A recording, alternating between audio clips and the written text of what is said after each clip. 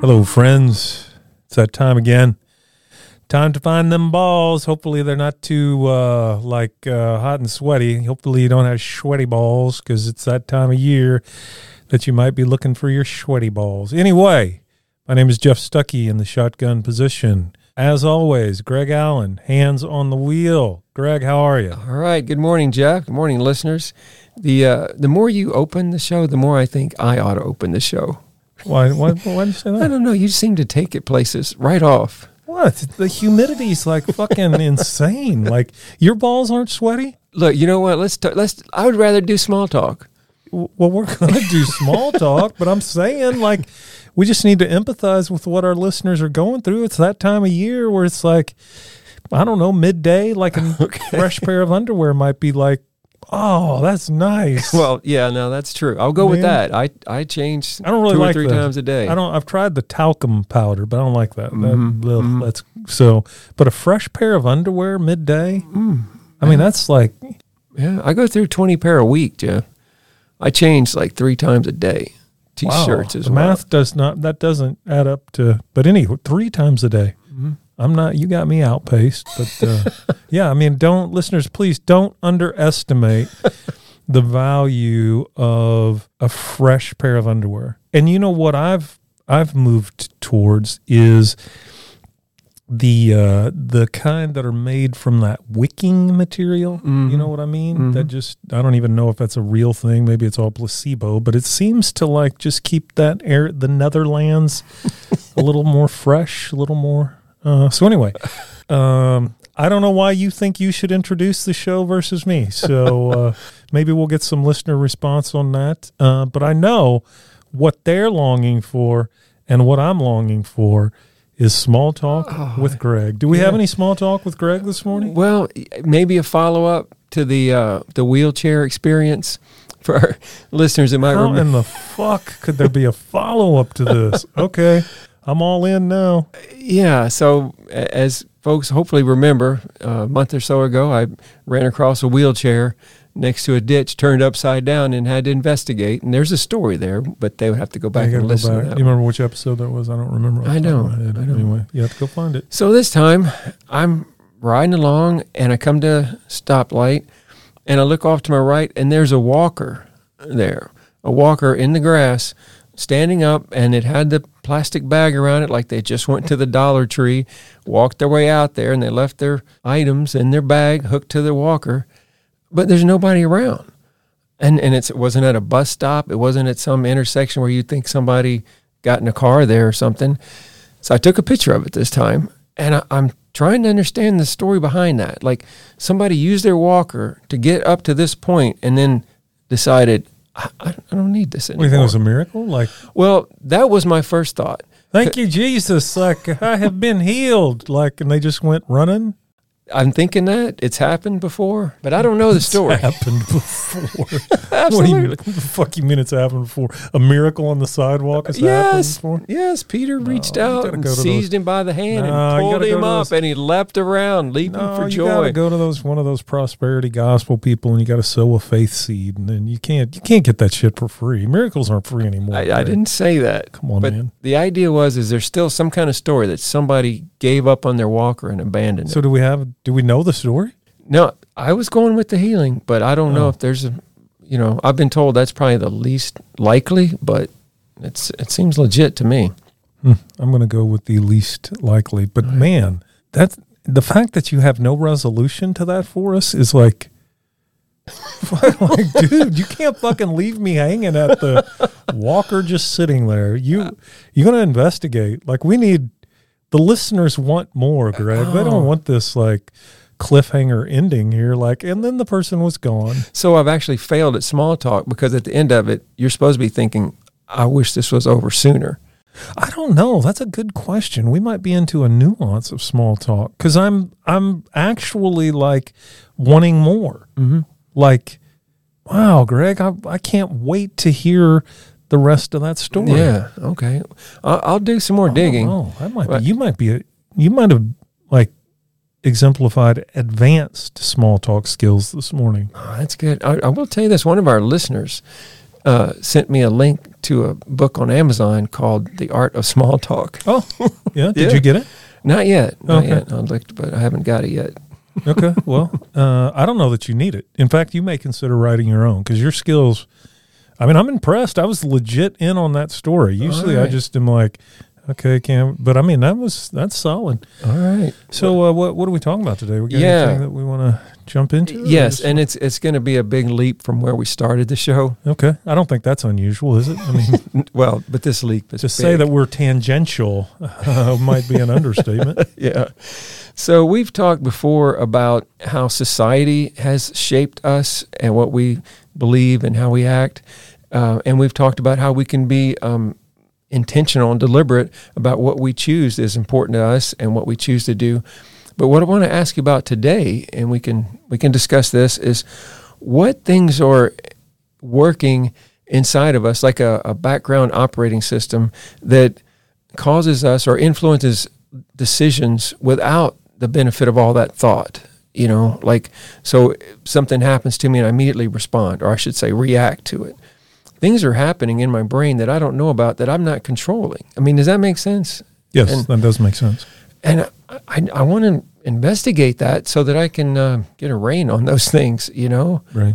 The most obvious one, and we've talked about this a little bit before, is the fight or flight response. So what's going on there where I don't think through it, but I just immediately react? Well, there's a couple of different things that, as we talk about this thing, you have to remember is the brain, how the brain produces what we consider to be consciousness is just fucking like, what? The reality, How does that blob produce? Like, that's just like, Yeah. so when we talk about all these things, we are deep dive into the theoretical, all right? Mm-hmm. Like, which is a fancy way to say making shit up. Okay. All But right. I like the term theoretical Yeah. much more than making shit up. Right. But and there's been advancements, and anyway, the way that I have understood it is, you know, you're born with trillions and trillions and trillions of synapses in your brain firing, right? And as you, from roughly age 0 to 3, your brain is, when they say that, you know, a child's brain is a sponge, like, that shit's true. And and when I say 0, I'm talking conception, because people are affected by, you know, we've determined that people can be affected by traumatic experiences while they're in the womb. So we're going all the way to 0. So, but at around the age of 3, your brain begins this pruning process, which means certain part of your brains have been activated by your external experiences, and certain parts of your brain have not. And so the brain, the parts of your brain that have not, those synapses, they start to go dormant.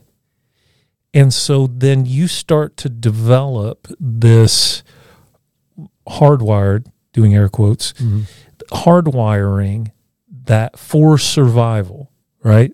This will get a pellet. This will not get a pellet. This will get a pellet. This will not get a pellet. This will not. So all of that is completely subconscious. Mm-hmm. And again, when I trained 20-ish years ago, right, the theory was that at age 7, personality was rigid. You're done. Like, what you have developed into at age 7 is, there you go, deal with it. Wow. Yeah. Since then, there have been advanced discussion in what we call neuroplasticity and the brain's ability to change and all of those kinds of things. And that there's a lot of, I mean, we could go on a lot of different tangents in that. One that I think would be interesting would be the use of psychedelics and neuroplasticity, but we can, maybe we'll do the next episode. Yeah. Okay. Not advocating the use of psychedelics, but anyway, so that gives you just kind of a sense, and that's, you know, what I'm 20 years into this career, so 25 years ago, not that long ago, right? that it's being asserted that the hand that you have been dealt by age 7 is, well, you're just going to figure this shit out from there. Mm-hmm. Yeah. So there was enough data there to say that change after that point is fucking tough. Mm-hmm. Like, now, it's not impossible. You can do it. If 25 years ago we thought that significant change in personality behavior after age 7 was essentially impossible, right? I mean, we weren't fucking idiots. There was enough data there to say that it's really, really difficult. And the most difficult aspect of that is sustained change. Mm-hmm. You know, I can do something for a week, something like that. There used to be a rule of thumb that it takes 30 days to make a habit, and it's like, nope, that's wrong. You guess how long it takes to make a habit?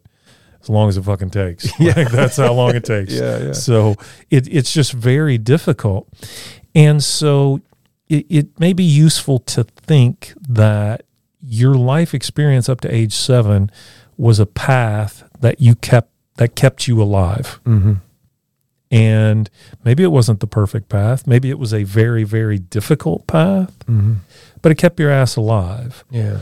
So then your primal brain, right, your amygdala, always wants you to return to that path. There's a lot of different things within the brain that can cause me to deviate from the path. Luck. You know, we've talked about this before. I could win the fucking lottery, but then my brain wants to pull me back to homeostasis. Right. Willpower. I can will myself to change for a certain amount of time, but willpower is exhaustible. Yeah. You know, it's not a permanent state. Right. It's effort. It's not effortless. And so again, that survival brain can pull me back to that original path. Yeah. And again, all of this is on a completely subconscious level because I've not even really evaluated all of the things that have created that path. Right. What were those influences? What were those voices from my past?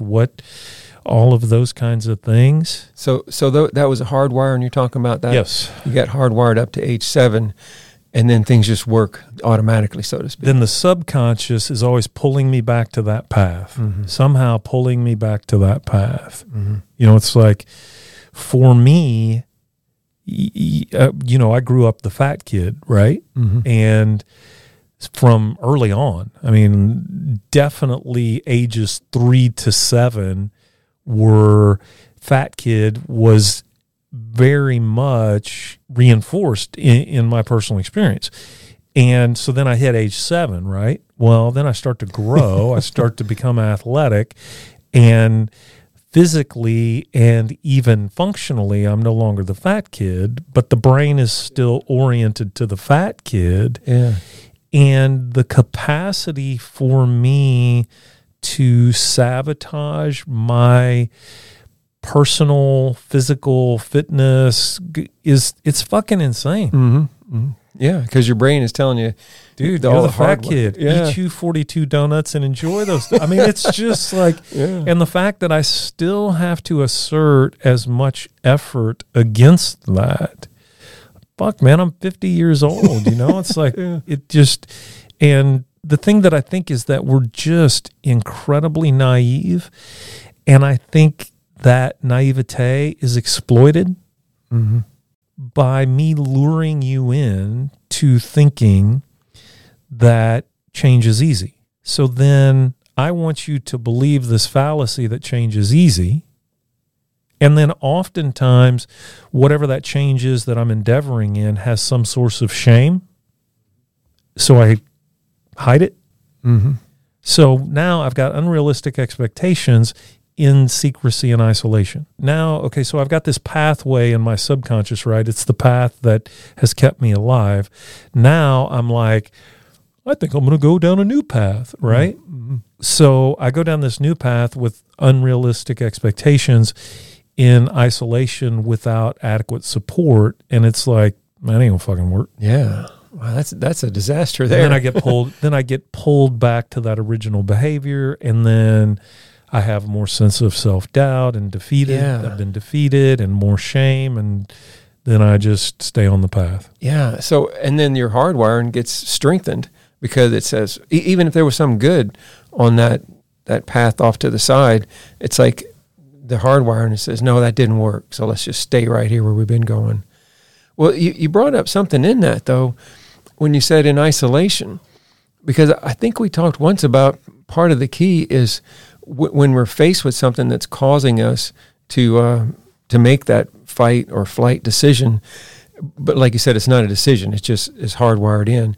If at some point we think that's not the right one, or we don't want to do it that way, we get out of isolation. I mean, that's not the way you'd say it, but maybe you back up into a place where you have people around you that can offer support, or they can allow you that safety to make the decision to face something.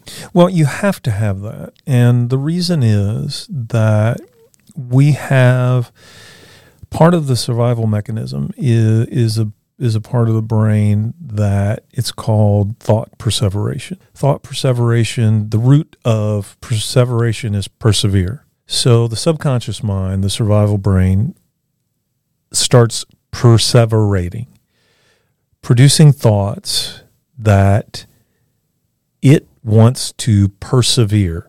It wants me to think that I have no control over those thoughts. So my rational brain, my prefrontal cortex has this like super-duper good idea, right? And I'm going to try this. Or maybe I see an infomercial or whatever it is that gives some sort of level of inspiration. Yeah. Then I start to deviate towards that. Well, here comes this thought perseveration. And it can take on a lot of forms. It can be thoughts. It can be feelings. Mm-hmm. So if the survival brain has to produce, the number one thing it does is when I start to deviate from that path is produce anxiety. What the fuck are you doing? Yeah. What the fuck are you doing? Why are you doing this? And then all of a sudden, because I'll have clients come in and they're talking about how these new changes are, initially, there's a novelty to it, whatever. So there's a dopamine rush that comes along with that. So I've got this very temporal sense of invincibility, and it's like, I'm going to do this. Mm-hmm. Yes. Mm-hmm. And then all of a sudden, like I start to have a lot of emotional distress. And that's that survival response saying, get your ass back on that path. Yeah. So if I'm going to overcome that, right, because that battle occurs in my brain. Mm-hmm. If I'm not connected to you, sharing with you, hey, dude, this is the change that I'm trying to make, and I don't know what I need from you, whatever, to help me persevere through that transition. And again, that's where, so now I'm having a conversation with you about the change that I want to make. So that's the removal of shame. So there goes the secrecy. Mm-hmm. Now we're connected, right? So we now have this chemical bond of oxytocin, mm-hmm. which is a robust chemical connection. And now that we have that connection, then I can make that change and I can sustain that change. But when I do it in isolation and I take on this, whatever the stimulus is that tells me how easy this is going to be, and you can do it 2 and 3 easy steps and all of those kinds of things. And I'm like, oh, awesome. There's the opportunity for me to make the change that I finally wanted to change. And then my DVDs fucking DVDs streaming. Sorry, I got to get my up to speed, whatever that is. And then like maybe a week, right? Mm-hmm. But most of the time we don't even pick it up, mm-hmm. right? Mm-hmm. Because that amygdala says, don't do it now. Yeah, you don't need to do it now. Yeah, it's sitting on the couch has been working for you. Right. Why are you going to go do that? Let's watch. You can do it later. Like let's watch some YouTube videos, or whatever. And so that's why fucking so many people own exercise equipment that are just clothing racks, right? Yeah. Tell me how this worked. Then is this the same idea of in the beginning of 2020, my wife and daughter decided they want to run to do the Couch to 5K. So we all did it together. And it seemed strange for all of us. We weren't runners, but it worked. And then after the winter, I decided, well, I'm going to do this again. And I bought the shoes. I spent quite a bit of money on some nice running shoes. But they sat in the closet for a month, before I said, I got to do this. It's not so much that the person is encouraging you on to do it, but you're saying there's some kind of chemical thing that says, since I've got somebody on my side, that something triggers. Yeah, that it just, we are biochemical, right? So when you think about those connections, it's fascinating because, when you think about people accomplishing some of the most amazing feats, you think about, Navy SEALs, that's like associated with that. And, the research is pretty conclusive that the reason that they do a lot of the extraordinary things that they do, they're fucking badasses. Yeah. Like, first and foremost, yes. They're fucking badasses. Joe Rogan had a guest one time. I wish I could remember his name, but he was talking about how, essentially what we could train a monkey to do the things that we do, but that's not the difference maker. The difference maker is when they're asked why they do it, and they say, because the guy next to me would do it for me. So when you think about that level, and that's, we've talked about this a lot, and I'm going to keep talking about it a lot. That connection, man, for men to really support other men, and then that sense of honorable commitment to the other man. Yeah. It's fucking powerful. Yeah. It's just, and that's not like a romantic sentiment that, that's not like, it's like, no, that's just fucking, that's biologically, physiologically, that's what happens. Yeah. And so when you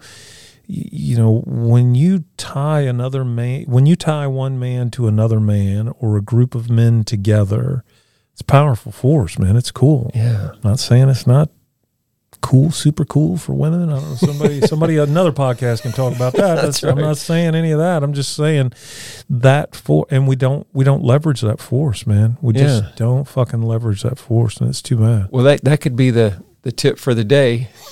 Ball scratcher. Yeah, you need to have a little soundbite for that. That's good. Right? That would be. Right? Yeah. When you're forced in a situation where you want to make a change from what your hardwiring is telling you, then pull back and make those connections with other men, so that not only do you have the emotional support, but that biochemical thing that's going on, it gives you what you need. Yeah, and one thing that I have learned personally and experientially is men,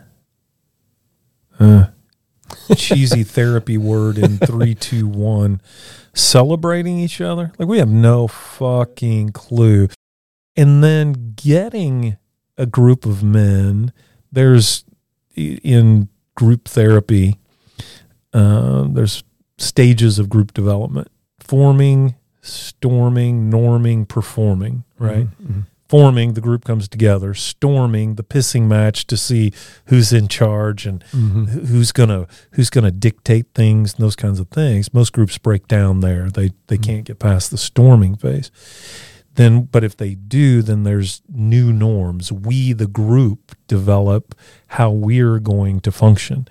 And when that happens in a group, man, it's fucking magic. It's so cool to watch that happen. And then of course, is the entryway into performing, where the group then just goes like ballistic into accomplishing stuff. And that's the kind of groups I've seen that have worked. The ones that have worked, there was some purpose where we were doing something together. And it didn't matter why we came together, but it's like we had something to go do, right? And so maybe the storming and all that kind of occurred. And it's cool, you're right, because when men can rally around something concrete, like go build some shit or clean some shit up or something like that, that's when we really can activate this.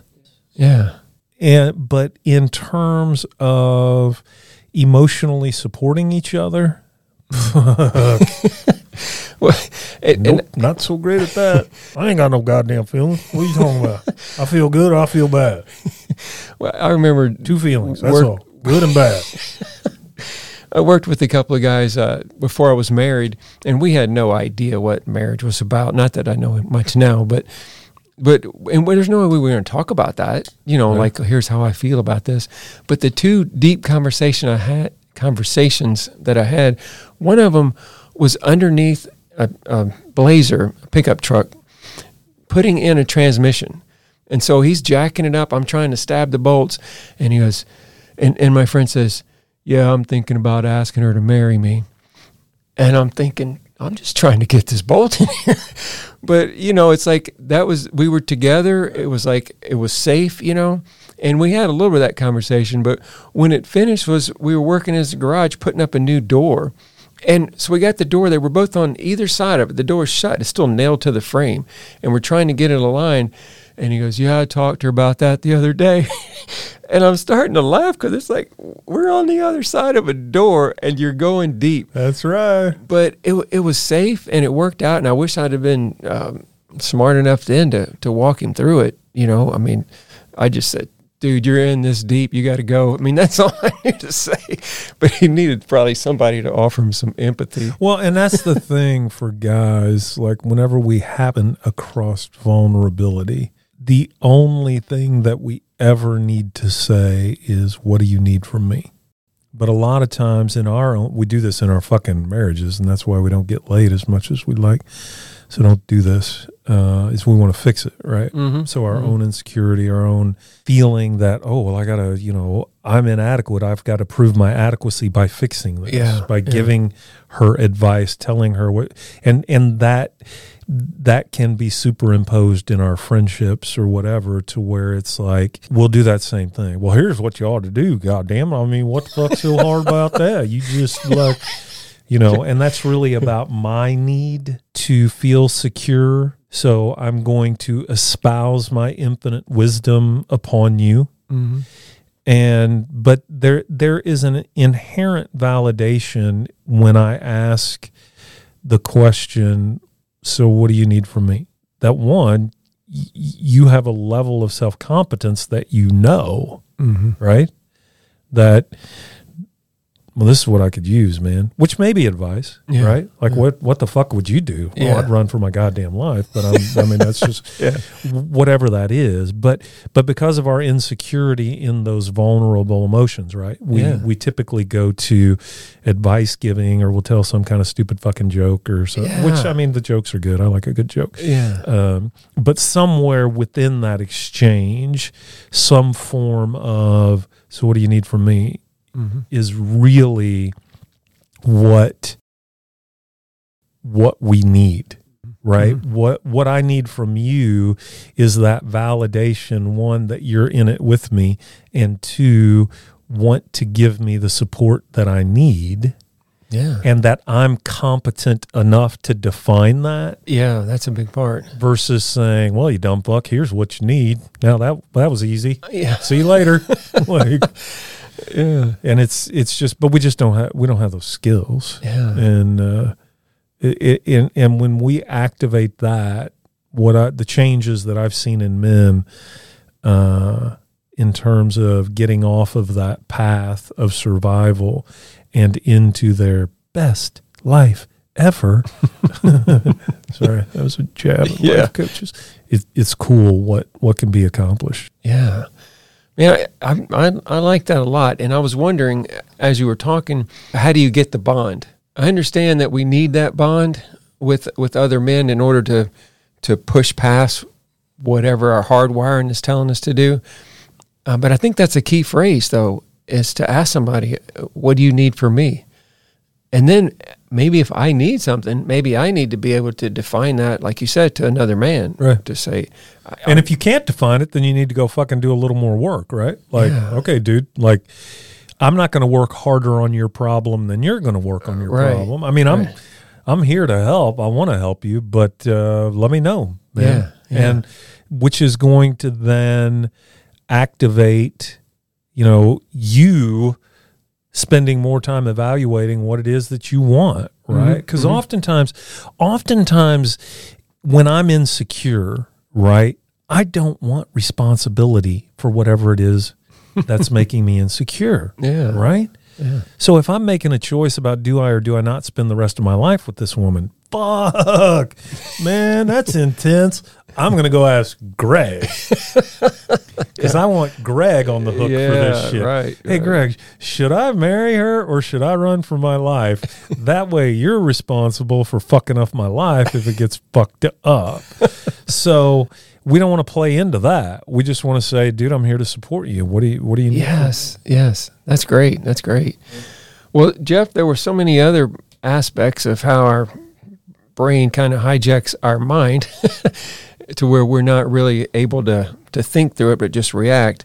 But I don't think we have time to get to that all today. But I think we have at least solved this problem. I hope so.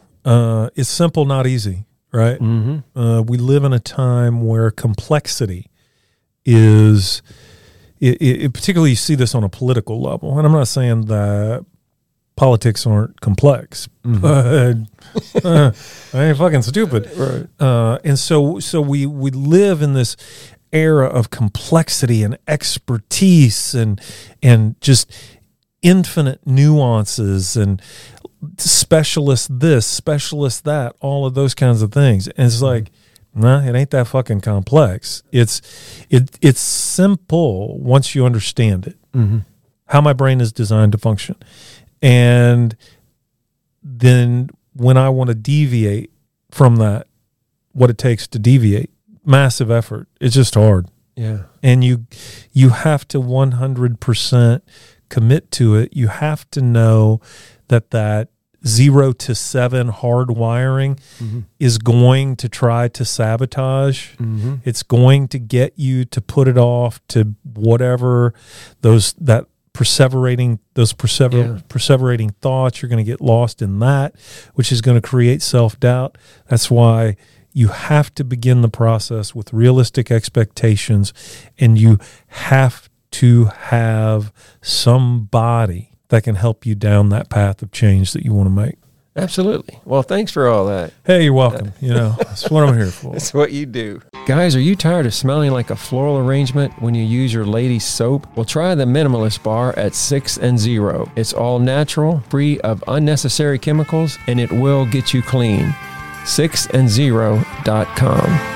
All right, guys. Well, we want to remind you to subscribe to the podcast, to check out our Facebook page at Becoming Man-Made Today, and also give us 5 stars. 5 stars. Yeah, even whether we deserve it or not. Yeah. Throw us a bone here. All right. All right, man. Till next time. All right. Thank you.